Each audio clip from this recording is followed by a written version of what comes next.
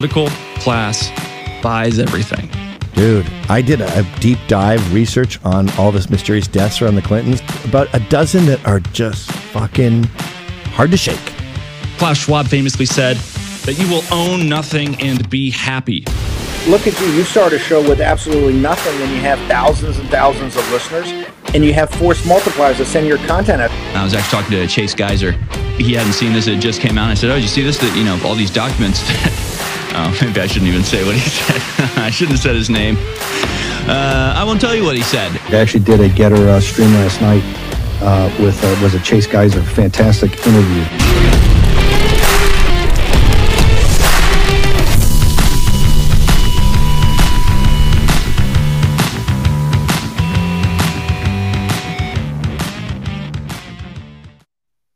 It's One American Podcast Live with Jay Dyer. Jay, it's an honor and a pleasure to have you. How are you today, sir? I'm doing great. I was just furiously trying to come up with cool things to say because before we started, you were like, I'm going to edit this and chop it up and there'll be cool stuff. And I was like, what if I don't say cool stuff? Now I'm under pressure. I got to write down cool stuff. I know, right? You should just whip out like a book of quotes or something. Book of cool stuff. Just pull out Mein Kampf, read a line or two. Just kidding, of course. What is that? yeah, exactly. Didn't really happen. That's some kind of weird anime thing. I don't follow the kids' anime, so I don't know what that is. So, I want to ask you about Esoteric Hollywood. I don't know much about you. I just came across you because we have a mutual connection through Sean Atwood's team, and I wanted to. I looked at your channel and your content, and it's really cool. And I wanted to ask you a little bit about how you got started in this space. I know you've been posting content on YouTube for like 7, 8, 9 years. Where does this begin for you? Dude, I think it actually goes back to like 2007 on YouTube because I remember I was just thinking today I got a comedian coming on later on after this interview with you, and I was noticing he had a channel and he was like, oh, I had some of the earliest YouTube stuff in 2009. I'm like, dude, my channel was in 2007 and I was uploading like totally cringe sketch comedy in 2007. So it's been a long time. I've been at this a long time. So I mean, the Esoteric Hollywood started out of like my college research and a love for movies that I had since high school. So ever since high school, I've always been fascinated, big movie buff, and all my buddies were kind of in the the artsy fartsy crowd in high school. And so when I went to college, I was like, well, I like movies, but I don't know if I'm going to end up as a movie star. So I tried different things. I didn't make it as a movie star, if you were wondering. But I did find out that there's a lot of overlaps in other areas that I like between philosophy, movies, geopolitics, history. They all kind of overlap in a weird way, which I didn't expect. And so when I was working on a philosophy graduate degree or undergrad degree, I was taking a lot of film classes. And in those film classes, we were kind of tying together literature and literary motifs and Hollywood and the way that Hollywood presents literature. And I started noticing that a lot of movies contain propaganda. So this piqued my interest, and I was kind of getting into a lot of mid-2000s era conspiracy material online at the time. A lot of Jason Burmes's stuff, a lot of Lord Voldemort. You probably know who I'm talking about. Unbelievable. That guy that you can't name. And so I was getting into all that stuff in the mid-2000s and had these, disparate worlds going on. And then I thought by the time I got to grad school, I really wanted to combine all these. So I just started blogging about movies pretty extensively. I've done a lot of blogging that related to like, politics and libertarian, Ron Paul, Rand Paul campaigns, that kind of stuff. And then that kind of just snowballed into this weird thing where I quit doing the political stuff and mainly was just focusing on movies, movie symbolism. And eventually a publisher reached out and said, you got all these blogs. Do you have a book? Yes, I do. So I didn't, but I put together a book. And so then there was a part 2 of the book. And then we did a season of a TV show on the basis of the book. So basically Esoteric Hollywood, in short, is a reflection of all of my interests over the years as it pertains to geopolitics, symbolism in film, the deep, dark history of Hollywood and all of its different facets, the real history behind various movies, and also how movies are propaganda. So that's what undergirds the first couple Hollywood books that I wrote. And then then it kind of branched out into, I just started doing all kinds of other stuff. So I ended up hosting the fourth hour of Lord Voldemort every Friday, almost every Friday for the last couple of years, and do a lot of lectures on what I call the global elite books. So this is everything from Carol Quigley to Klaus Schwab today, going back 100 years to Bertrand Russell, H.G. Wells. We kind of lecture through all those texts. We do a lot of weird comedy, a lot of bizarre, absurdist style comedy. A lot of I've been in my own music style called cringecore music. So I do these sort of weird music. I don't know what you call it, music in scare quotes, I guess we could say. Yeah, so that's what we do, and it all just sort of snowballed from blogging in college, ironically. So when you talk about propaganda in movies, when I think of the word propaganda, I think of like an intentional state entity telling production companies what to do. Are you talking about something like that, or is this sort of like, is this a type of propaganda that's so sort of pervasive that it comes through on accident in all these films? All the above. So when I first started studying film, I was looking at it from a literary perspective. So if you take college classes, if you take lit classes, you'll do what they call a close reading, and you can do the same thing with movies, where you watch a movie and you kind of dissect it at the level of symbolism. And this scene is symbolizing this with the death of this character, and there's a cross here because it symbolizes this kind of stuff. And I remember Roger Ebert had a commentary on Citizen Kane, and he did this really interesting symbolic critique of everything in that movie. Probably in about 2003 is when I first watched that. It was when DVD commentaries were new, and it was like, oh, you get this DVD, you get this commentary by Roger Ebert. That stuck in my head as like, hey, you could actually probably dissect films in this way on like a public scale. That kind of influenced the blogging, but then I tied it into other ways to read film in terms of like propaganda that's intentional, like you mentioned, with maybe intelligence agencies wanting certain narratives to be in films. And over time, as I studied that at even a grad level, I was amazed at how many movies had this long-standing history of putting intentional messages, propaganda, sometimes at a subtle level and sometimes the whole film. For example, Ben Affleck made that movie Argo, and it won the award, Academy Award that year. But that was actually about a CIA operation to go into Iran and utilize a movie filming cover. So that was actually a cover that they used during the Iranian Revolution to sort of get some hostages out. All done under the cover of a B movie, sci-fi movie that was being filmed. Right. And so when I first learned about that back at the time, I was like, that's fascinating. So I wonder if there's any other movies that might have been involved in, this weird sort of intelligence agency espionage stuff. And that kind of took me down a whole rabbit hole of the whole history of people in Hollywood that worked with the deep state, we could call it. And this actually goes back way before what we think of as like classic Hollywood in the 40s and 50s. It goes back to like the 20s, 30s with people like Howard Hughes, who was filming these big blockbuster, propaganda films like Hell's Angels. And, those were the blockbusters of that time. And they were really war propaganda. And the more I dug into this, the more I found that there's really it's flip sides of the same coin. So that the deep state, as we could call it, has kind of always had this marriage relationship with Hollywood and with A-list actors and musicians and people like this, where at times a lot of the famous Hollywood people have even been spies. They've been recruited to do spying. And again, all of this really was something that I never would have thought was the case until I went down that rabbit hole. We do see movies though, like one of my favorite movies of all time is The Good Shepherd. In other movies like Snowden, for example, that are critical of the intelligence apparatus, are those just sort of like flukes that seep through the cracks, or are they in and of themselves like a form of propaganda, and that they like reinvigorate or re-inspire trust in the Hollywood machine when there's like like a little drip or drop here and there of criticism, but then everything else is like totally pro-war, right? Right.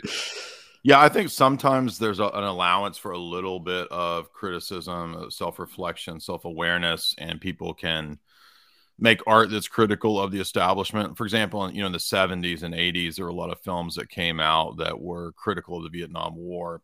Mm-hmm. And Hollywood was very anti-war at that time period. And then by the time of the 90s and 2000s, through, you know, as a result of the war on terror, things kind of flipped, and Hollywood took on this, not in every area, but in a lot of areas, a very subtly sort of pro-war on terror message through American some of the Sniper. Yeah. Well, that's into the 2000s, but even before that, in the 90s, there were films coming out that were kind of presaging the war on terror, like True Black Lies. Hawk Down.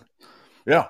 Well, the first big blockbuster that was had a terror war on terror narrative was Arnold's True Lies, right? So we got to get the terrorists.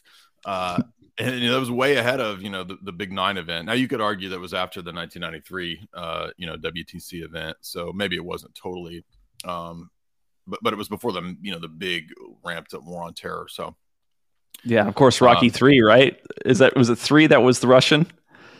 Yeah, but don't forget though that Rambo also with you know, like Rambo goes and fights with the Mujahideen, right? I think it's in Rambo 2. It's either 1 or 2, but so he's fighting with the same people that Reagan called into the White House, who would actually become the Taliban, right? The Al Qaeda would come out of the freedom fighters and the Mujahideen.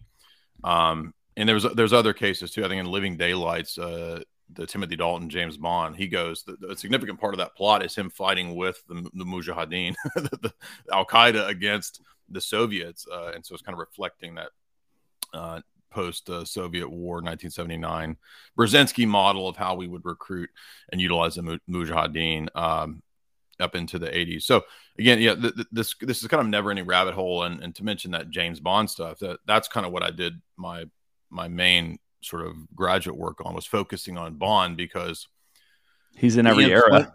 Yeah, I mean, well, Ian Fleming is kind of the greatest example of what I'm trying to convey. This idea of a guy who goes from, you know, World War II intelligence operations at a really high level for naval intelligence for the British Navy, and being a part of special operations executive, to putting into a lot of the original 13 or whatever it is Bond novels that he wrote, putting in a lot of his own missions, a lot of things that reference historical British intelligence operations, World War II stuff. For example, Operation GoldenEye was a World War II operation that he was involved in.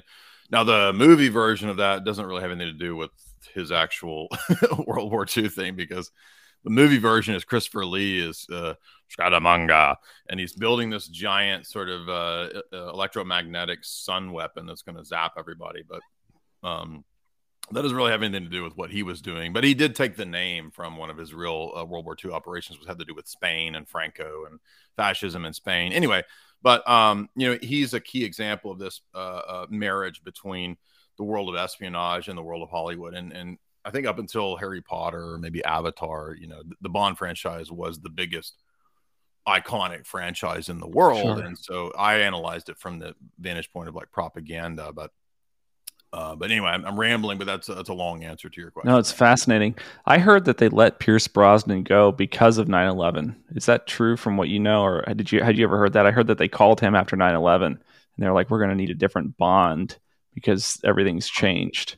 I don't even remember where I heard that. It's like one of those things that I know, but I don't know how I know. So like, there's a part of me that's really skeptical that I really know it, yeah, but I'm pretty sure that that's true. Yeah, I wouldn't be surprised. I mean, you know, it did take a different turn from obviously from Brosnan to Craig. It got a lot more serious, but yeah, Craig stopped getting laid.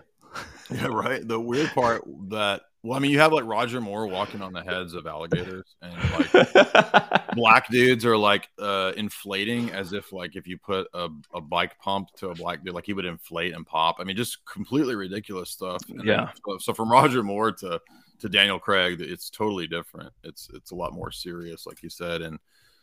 But the one thing that's weird about the Craig franchise years is that there were way more critical aspects that relate to what you're talking about. For example, Spectre is very much about the exposés relating to things like Snowden, relating to things like the deep state, you know, spying on everybody, these various programs that had been in the works for a long time. And it was very self-critical. It was very much the Nine Eyes security system of Spectre that Blofeld is setting up was totally obviously based in real world stuff going on at that time in terms of geopolitics. And, you know, certain people that are not supposed to be named, like Jorge Soros, we'll say, he's kind of an archetypal sort of figure that even the Guardian, if I recall, was putting out articles at the time of Spectre saying, is this a critiquing, Jorge Soros? I mean, it seems like it. Right. So I got to ask you, as someone who's studied philosophy and propaganda in film specifically, and as someone who has expressed a love for film, what's your favorite movie? And I know that's an impossible question to answer, but what's one of your favorite movies to make it a little bit easier for you to fire one off? Yeah, I mean, it's for me, there's a lot of different genres. So, anything to do with tentacles and Asian women. No, I'm just joking. Joke. I knew somebody was going to be like, oh, he's going to say something related to prawn. No, it's a joke. I don't like any of that stuff. I'm joking. Different genres. I like different genres. So like, or even decades. Like I kind of have favorite movies from the 90s, favorite movies from the 2000s. I mean, I grew up with Star Wars, and so I've always appreciated the original trilogy. I don't like anything to do with the Disney stuff. But you still watch the Disney ones though, even though you don't like them? I did watch the Baby Yoda. That's it. I haven't seen anything else. Mandalorian. But, that was fun. Yeah, Mandalorian. I enjoyed that. Okay, but favorite films. I like a lot of the Godfather trilogy is a classic. Excuse me. I like a lot of Mel Gibson films that are kind of classics. I like Conspiracy Theory, the Richard Donner movie with Mel Gibson. I like Lord of the Rings, Peter Jackson. I mean, it's kind of cornball, but I still enjoy it. It's still a goosebumper, there's still some inspiring moments, Exactly. Gandalf, especially when they're bouncing in the bed. They're taking the hobbits to Isengard. Anyway, yeah. So I mean, probably some of the big ones that people would expect. I think at least for what I talk about, some of the classics that are revelatory would be things like Eyes Wide Shut.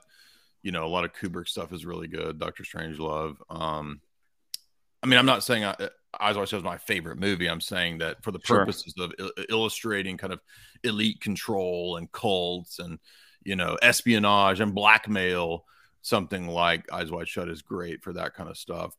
And I think it is a well-made, deep movie. I don't know if I would say it's one of my favorites, but yeah, I'd have to think more. I mean, I didn't expect that. I always get that question, though. You'd think I would be better at it, but well, I know it's like an impossible question to answer, but it's just given the nature of your work, it's fascinating one to hear.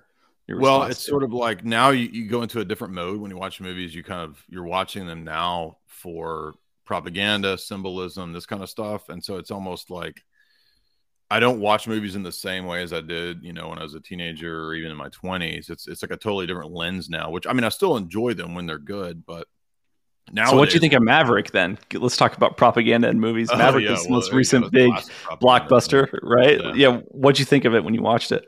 You want me to do my Tom Coombe impression? Yeah, I love it. That's it. There's not actually any voice. It's just him smiling and doing that thing. Anyway, we have all these inside jokes on my channel, so that are really dumb. But I thought it was like a repeat of Top Gun, and they just kind of copied and pasted the storyline, and they just kind of repeated everything. As a movie, it wasn't bad. It was enjoyable. It was entertaining. It was fun. I wish they had done a little bit more in terms of diversifying. I don't mean affirmative action. I mean, they need to hire more affirmative action people.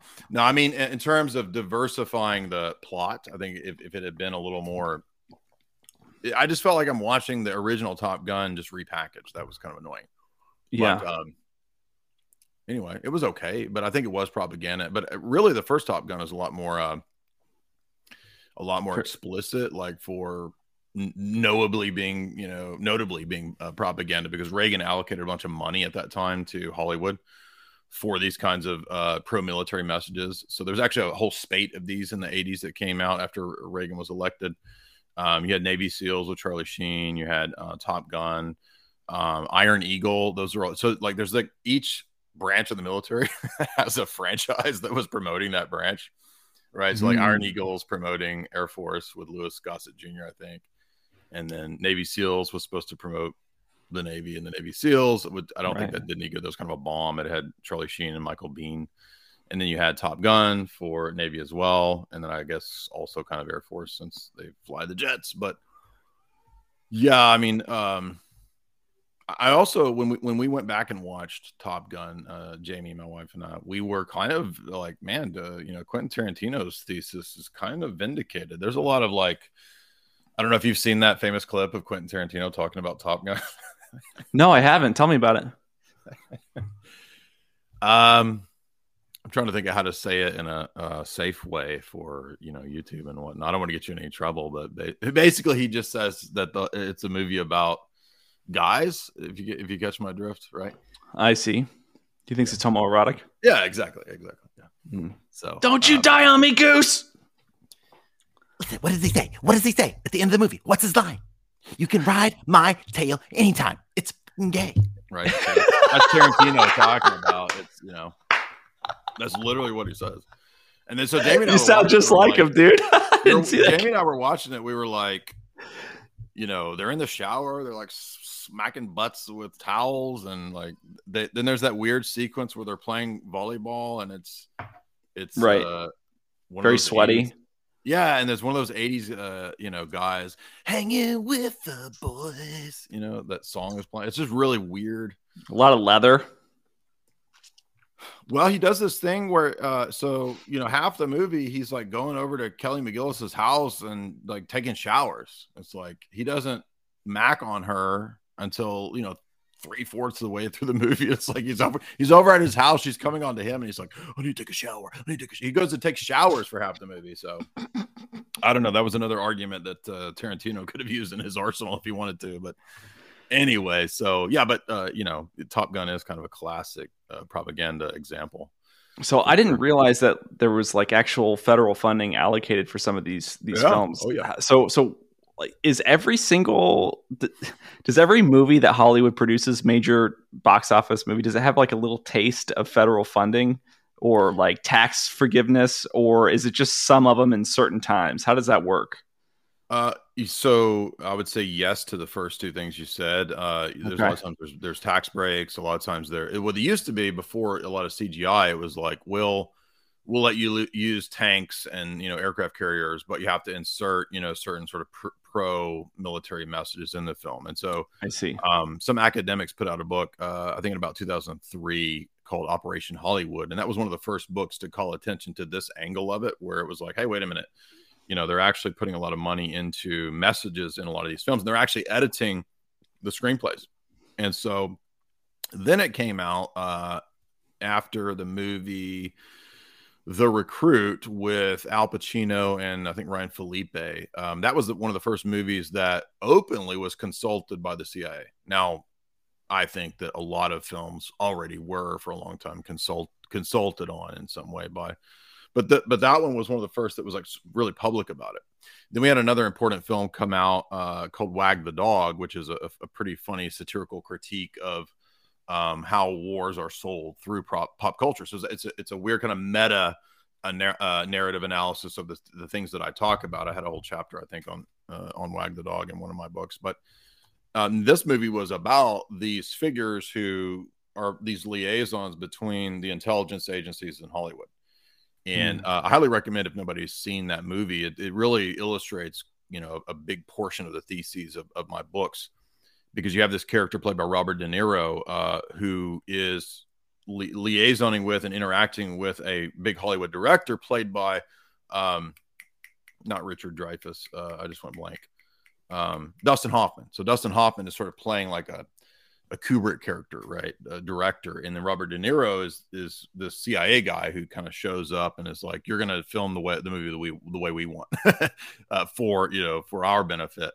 And so that was a big revelatory film. A lot of people felt like that movie might actually be based on some of the real liaisons between Hollywood and the CIA, like Chase Brandon and Milt Dearden, who are famous CIA people who then went on to consult on Hollywood films. So, a lot of this was sort of in, again, DVD commentaries of all places, right? So I've always been movie buff. And so I would buy these DVDs when they came out in 2000. Right, and there was the behind the scenes section, Yeah, right, on the disc. And I'm watching the commentaries on these, and I'm like, hey, wait a minute, they got CIA guys commenting on the fact how they helped create this movie. And then over time, that just became more and more public and more. Oh, yeah, sure. Well, yeah, we all know that. But here's the weird part. When I talked about that stuff, I think I first learned about this in 2007. When I would talk about this stuff back then, I mean, people would just like, oh, you're a nutball. Look at this dude, crazy, schizo, tinfoil hat. Right. I mean, every name in the book for years.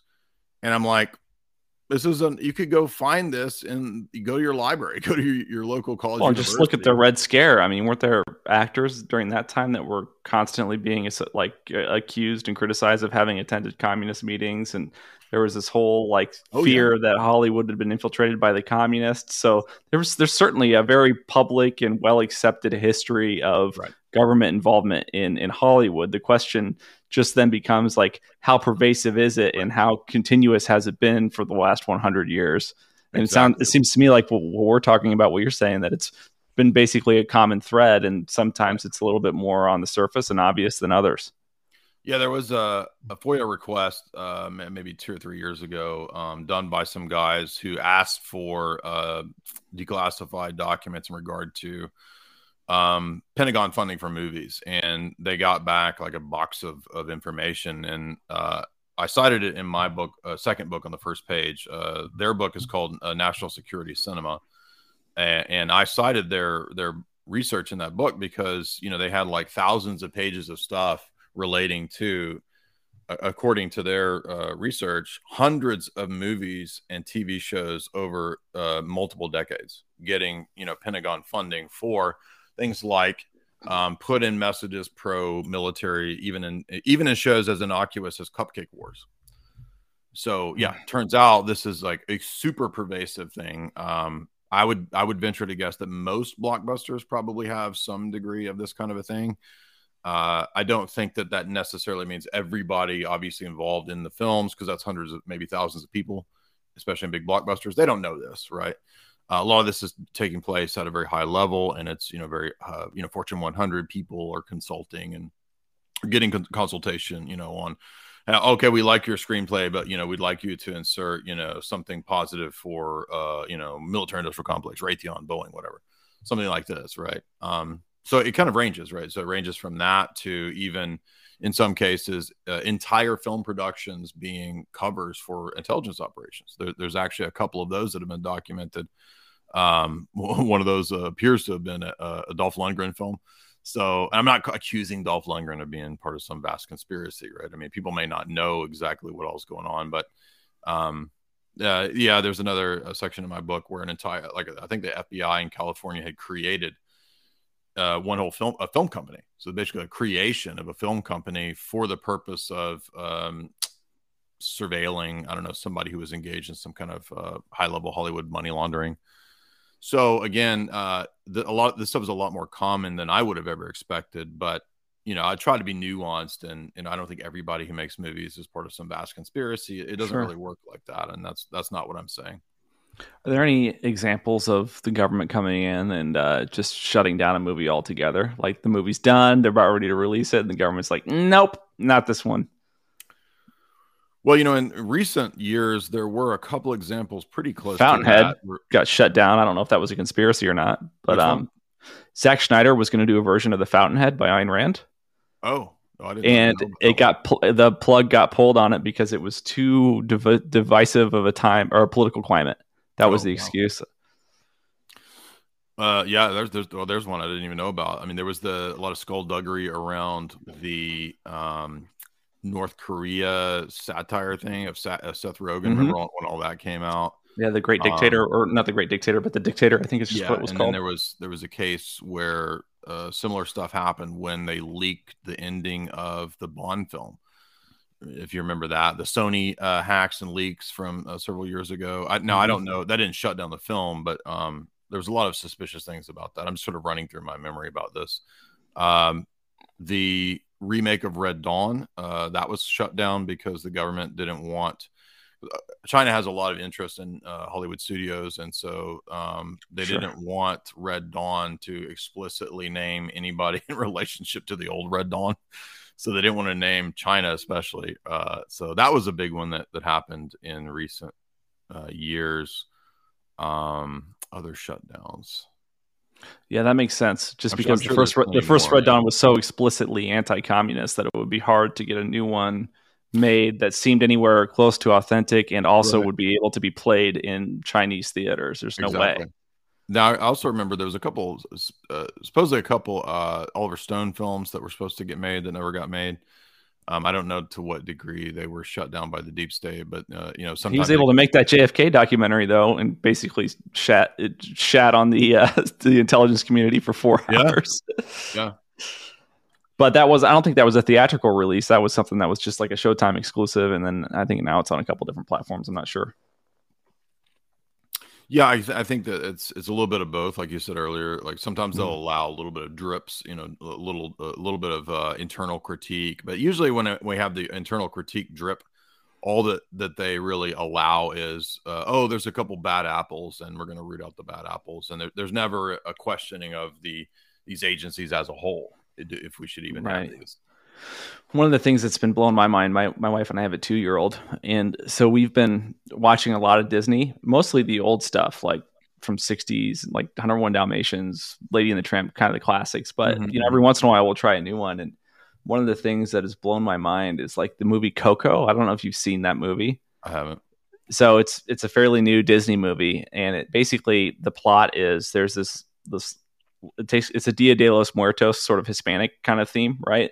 And this little boy inadvertently winds up in like the world of the dead, and he's frantically trying to find his like great grandfather the whole time. And if anybody in the world of the dead realizes that he's not dead and he's alive, he gets kicked out. Right. And it's like really obviously an illegal immigration metaphor. Right. And the whole story, you're like rooting for him to be able to stay, until he does what he needs to do to like reunite his family. And it's like, there's even like a border and everything. And like, he like sneaks past security. Like this is literally like an illegal immigration situation. And it's just so like, I couldn't tell if they were just trying to like, if they made this story because it resonated with like the market that they were trying to reach, or if they were just trying to push like sympathy or empathy for like anybody going through that experience of like trying to get from one world to the other. I mean, there's so many examples of, that movie Elysium with Matt Dadbot. I mean, Matt Damon, that came out a couple years ago. I mean, the whole thing was a sort of an open border message too. So I tend to think that, that those movies are chosen for a purpose, for their geopolitical or domestic politics in America propaganda. Sure.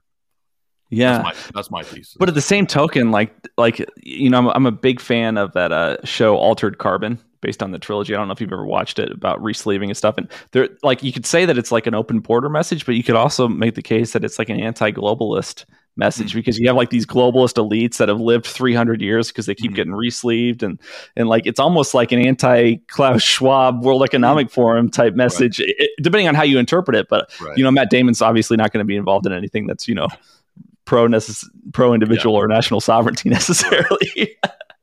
Yeah, exactly. I mean, there every now and then there's some good things that leak through, and some good shows that kind of expose things. We just recently watched, it was a 2016, 17, 18, I think, series by Carlton Cuse, who did Lost with J.J. Abrams. And he did this series called Colony, which is really fascinating, because the aliens, we think, they come and they set up basically a global New World Order, and everybody's sort of on lockdown so basically predicting lockdowns years before we had the COVID. And then it turns out that they are working with a global elite government to set up a world government, to sort of enslave everybody. So far that one has been pretty revelatory. We haven't finished the season yet, but somebody in the audience said, "Hey, watch Colony. It's really good."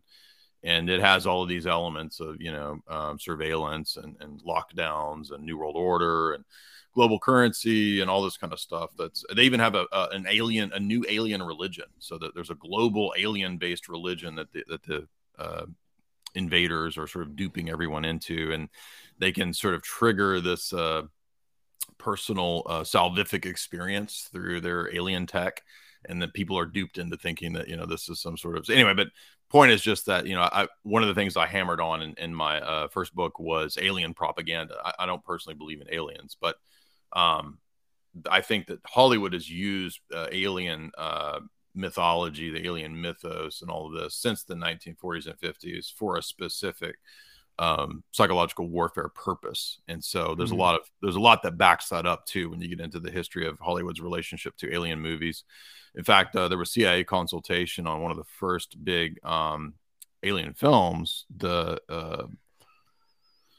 Day the Earth Stood Still. Yeah, and that had CIA consultation. I think it was even connected to C.D. Jackson, who famously was involved in what was called the Doctrinal Warfare Program, and that was an attempt to take over the religions in the 1950s and 60s for the purpose of propaganda during the Cold War. So the rationale was that the Doctrinal Warfare Program would force the churches in America to promote Americanism contra the Soviets. Now, okay, I guess in the setting of the Cold War, we could see that makes sense. The problem is that you then have a new master that you're sort of on the hook with after the Cold War. Now you have to keep doing, the deep state bidding.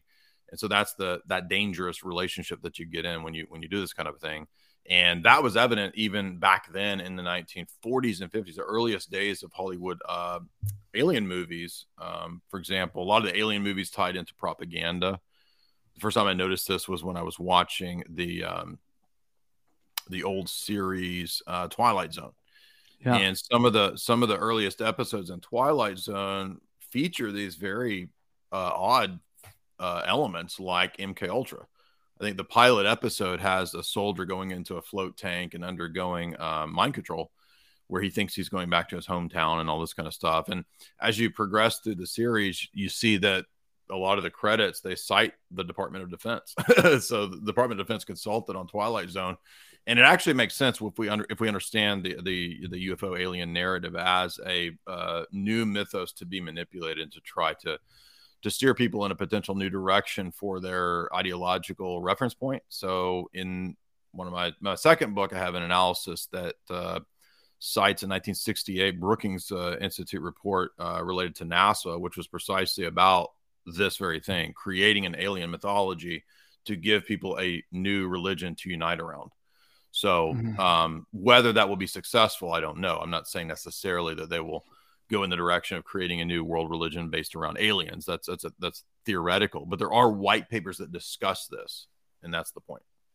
That's interesting. Well, one of the things that I think of when I think about aliens in cinema is similar to the approach with the transatlantic accent, right? So there was this sort of accent that was developed for television that was not associated with any sort of geopolitical status, right? Like this just in, right? Like that, no one sounds like that in real life, but if you do it on TV, then there's no stereotype associated with it. So you can, sort of, it's a blank canvas with the character development, right? Yeah. And so with the alien thing that's convenient from a creative standpoint is you can have an enemy of the United States that isn't another country in the world, right? So it doesn't have to be an anti-China or an anti-Russia narrative. Like Independence Day is just America. It's obviously a pro-America sort of movie, but the enemy is like, there's no global enemy. It's just this like totally like detached enemy that comes that seems overwhelming, right? No, and that's actually a fundamental aspect of especially during the Cold War. For example, you would have a lot of propaganda that came out during the Cold War of the alien threat being basically loosely anything to do with the Soviets or communism, but never actually named. And so it would just be, in fact, there's some of the Twilight Zones are about this, where the aliens are the foreign threat that turns everybody into a hive mind. Which is kind of true.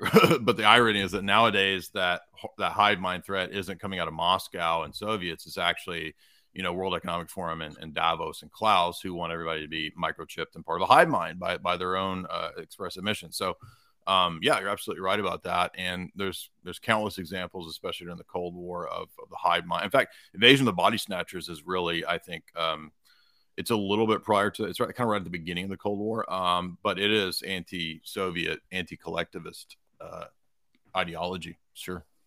So how is it that Klaus Schwab has wrangled so much influence? I mean, I don't know the details, but whenever I try to research him, it's impossible to find anything. I don't think he's actually personally, at least not on paper, incredibly wealthy.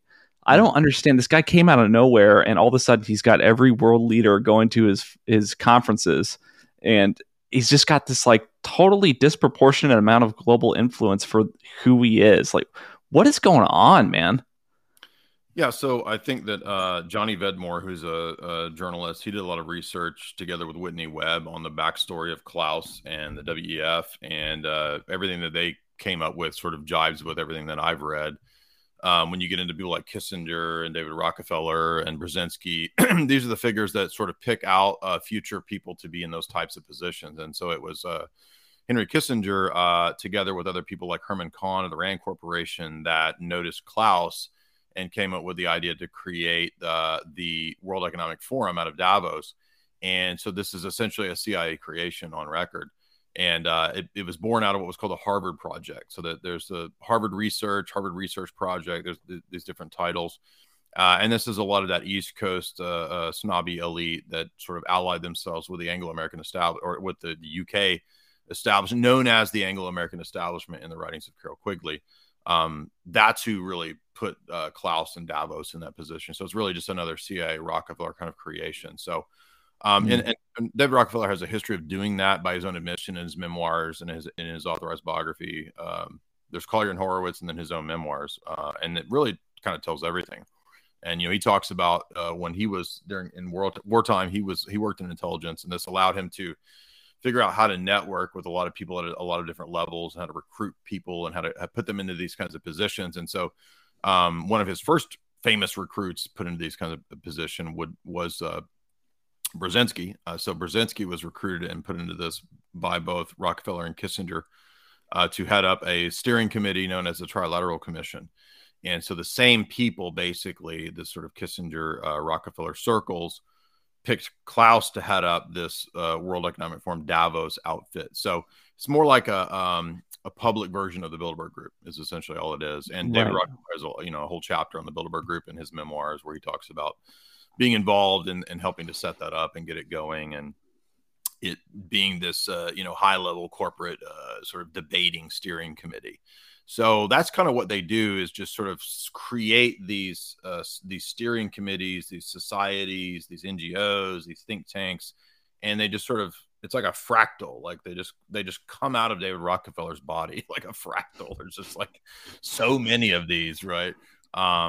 And in my view, which is based on a lot of the writings of Dr. Carroll Quigley, for example, this is really some of the wealthiest families that are behind this in the world, but particularly in the U.S. and the U.K. And they have adopted a Malthusian ideology, and they've adopted a strategy for a long-term technocracy based on depopulation. It's in all of their books. One of the things we do at my channel is we lecture, as I said, through dozens of these. So I think to date we've lectured through about 40, 50 official writings of the elite going back about 100 years. And so that's why Klaus is there. Klaus was picked to be in that position and given this sort of a public face of a Bilderberg type of group to promote ultimately just a technocratic post-human world. It's interesting that you mentioned the depopulation aspect of it, because I was looking through some pictures of evidence from Epstein's property. And some of the pictures sort of unintentionally have like bookcases in the background. And if you zoom in, you can see some of the books that he had. And a lot of the books. What if you zoomed in? It was exactly the books that I have back here. Yeah. Kidding. Oh my gosh, this dude. But it's just interesting that a lot of the books that he had are based off of like, the Earth's overpopulated. How do we depopulate the planet? And yes, exactly. Which doesn't seem necessarily associated with, just some guy who's, got a fetish for, underage massages. Like this guy was a globalist, right? Yeah, he was working closely. It eventually came out in the New York Times with Gil Bates, with MIT. There was a whole project at MIT. There was a lot of experimentation with genetics, with offspring. I mean, all of this stuff, it came out that Jeff Stein McEffery was involved in terms of allocating money, as well as the blackmail stuff. So it seemed to be something that was operating at multi-tiers, multi-levels, involving Bond villain type of stuff, right? And I don't think he was at the top of the pyramid. I think he was a high up sort of fixer, organizer person. And assuming if the story of his death is correct, then he took the hit, he took the fall. If that death story is correct, which obviously I think he was killed because of what he could potentially expose. But yeah, I mean, this is the odd part about that whole stuff is that I didn't actually know a whole lot about his stuff. I'd never heard of that until RT, Ben Swan at RT did a report on Jeff Stein McEffery, I think in 2018, 2017, maybe even 2016. And I remember hearing that report, but I'd never heard of him or knew anything about this. But I had been familiar with earlier cases that were the exact same type of thing.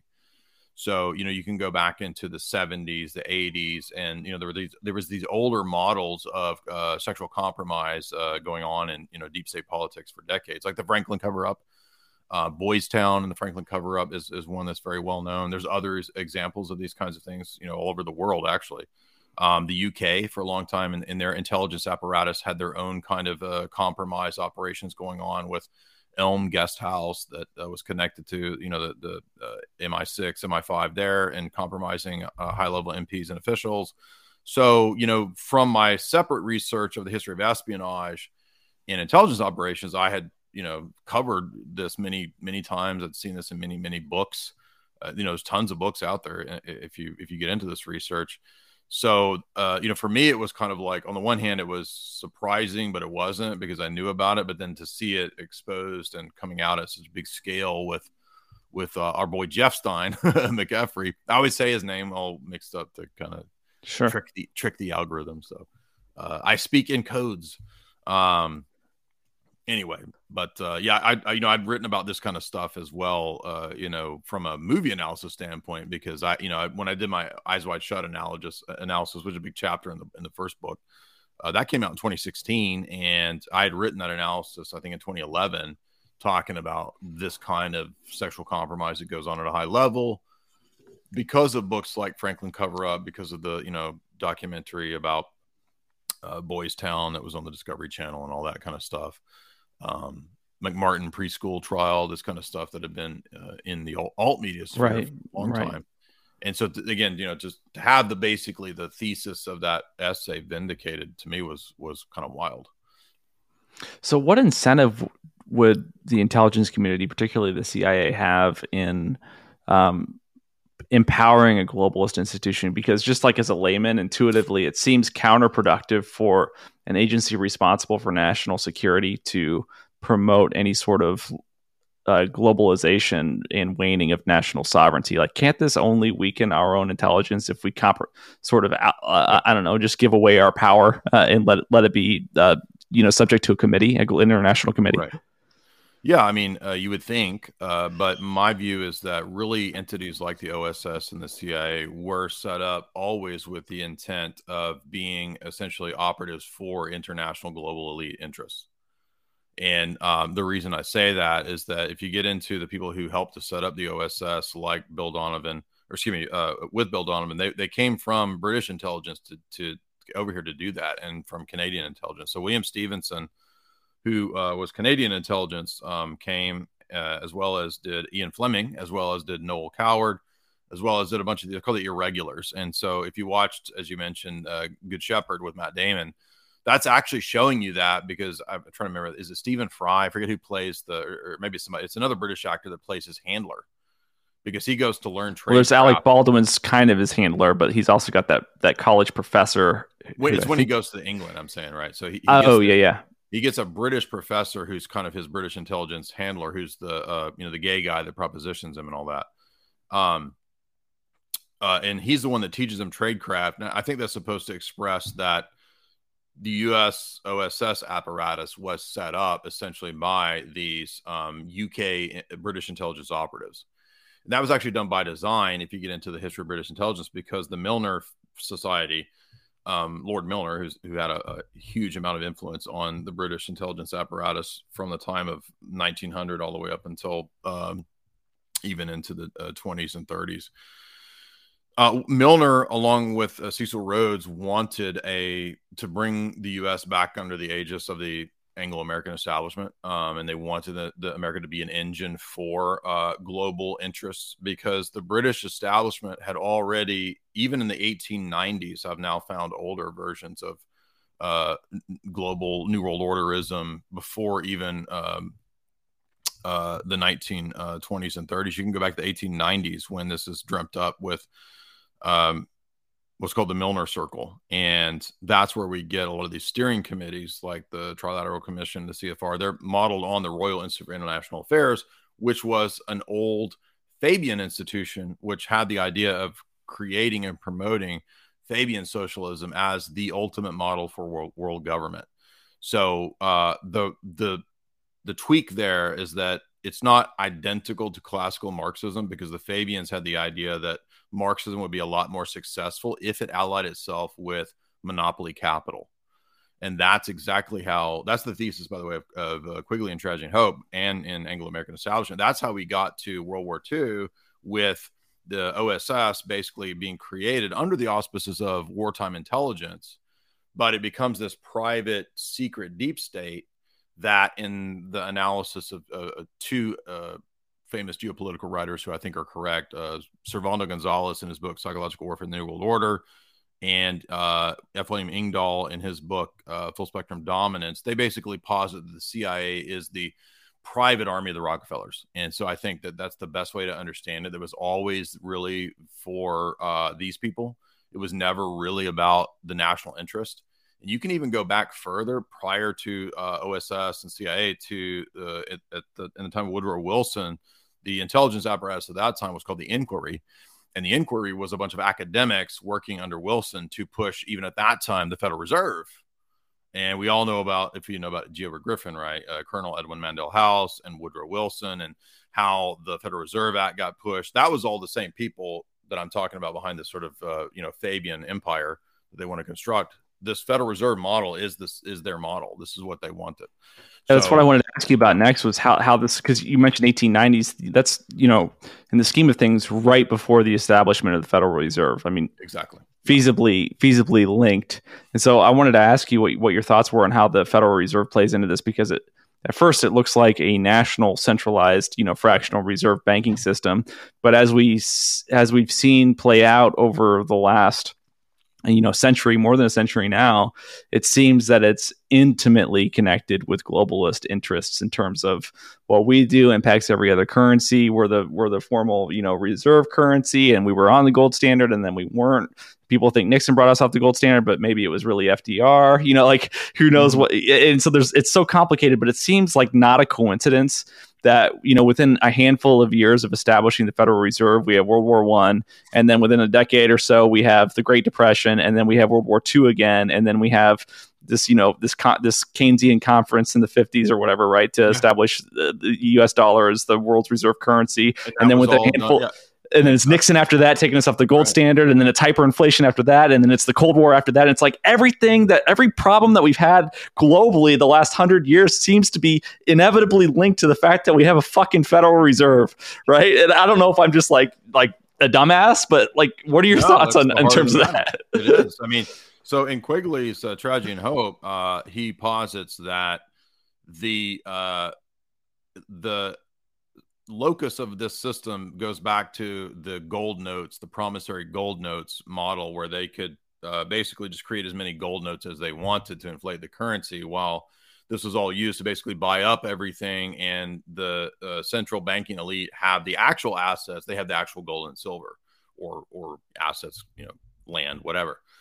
Meanwhile, they're inflating the currency with gold notes. And then he says that the central bank model that was utilized by throughout Europe, and then eventually spread to other countries like the U.S., as you're talking. I mean, that is a Fabian style. It's a quasi-Marxist, because if you remember in Marx's Communist Manifesto, he talks about a central bank model, right? But the difference is that it's not owned publicly by the people as it's portrayed to be. It's a private central bank, as you know. But here's the key point. Quigley says that the central bank of central banks is the Bank for International Settlements. And it was set up to be the central bank for all of the world's central banks, including the American Federal Reserve. So once the U.S. went on the Federal Reserve model in, at the turn of the century, last century. That is what allowed the power elite out of those London circles to then have the wherewithal to steer the U.S. into creating the OSS and the CIA, which is what put us in the deep state problem to begin with. So it was a direct connect. You're absolutely right. And the other thing too is that it's the same. These are the same entities funding both sides of World War I and World War II. Right? Quigley says that as well.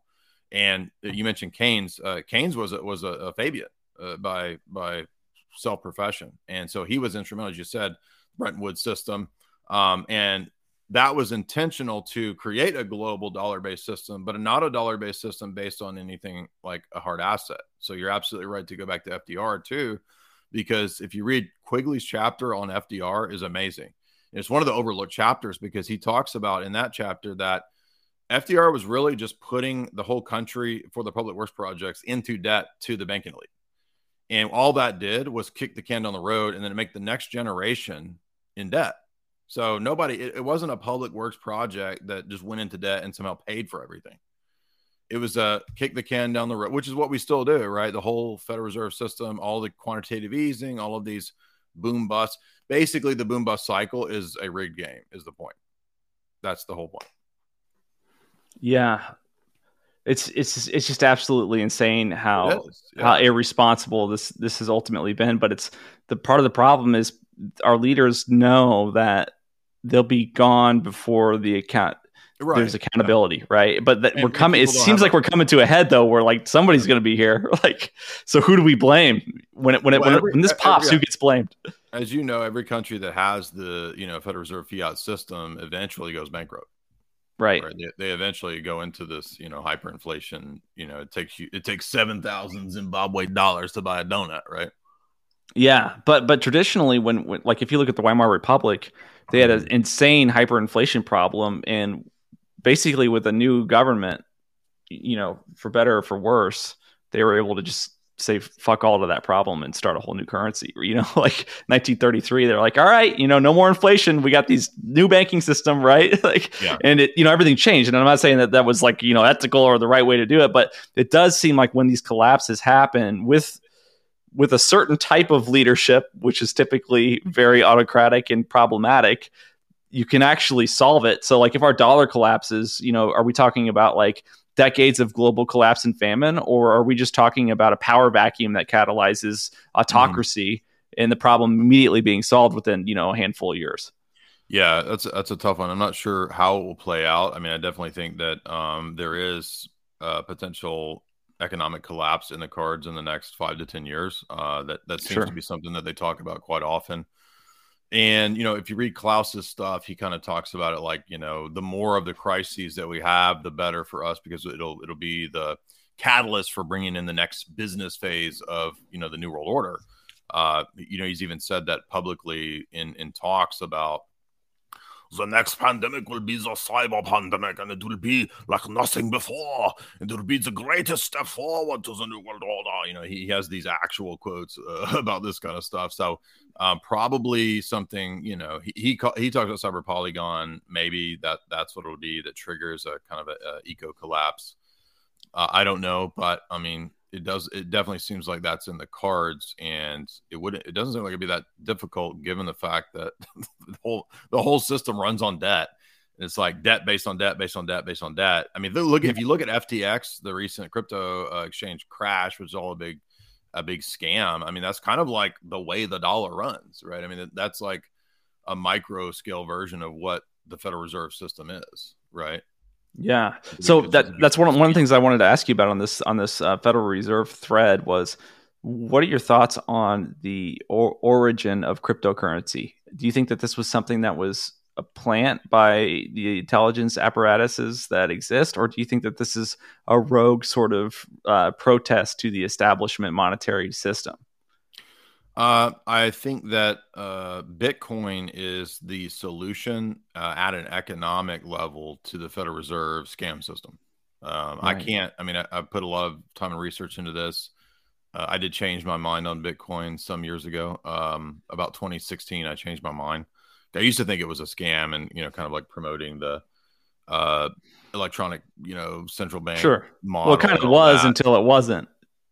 Well, then you notice that according to a lot of these, global elite, they hate Bitcoin. Like they can't stand it. They want it to go away, and they want you on this other thing, right? Oh, come over here to Klaus Coin. Come over here to Fed Coin. Come over here to CBDC and all this. All of those things, I think, are ultimately versions of war on Bitcoin. So yes.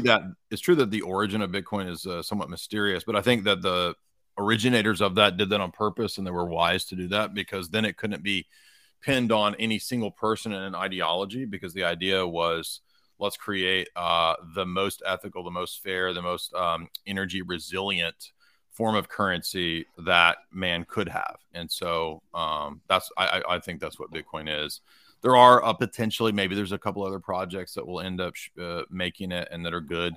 I know at Rockfin we have a native currency, a token, which I support that. But typically I tend to just favor Bitcoin.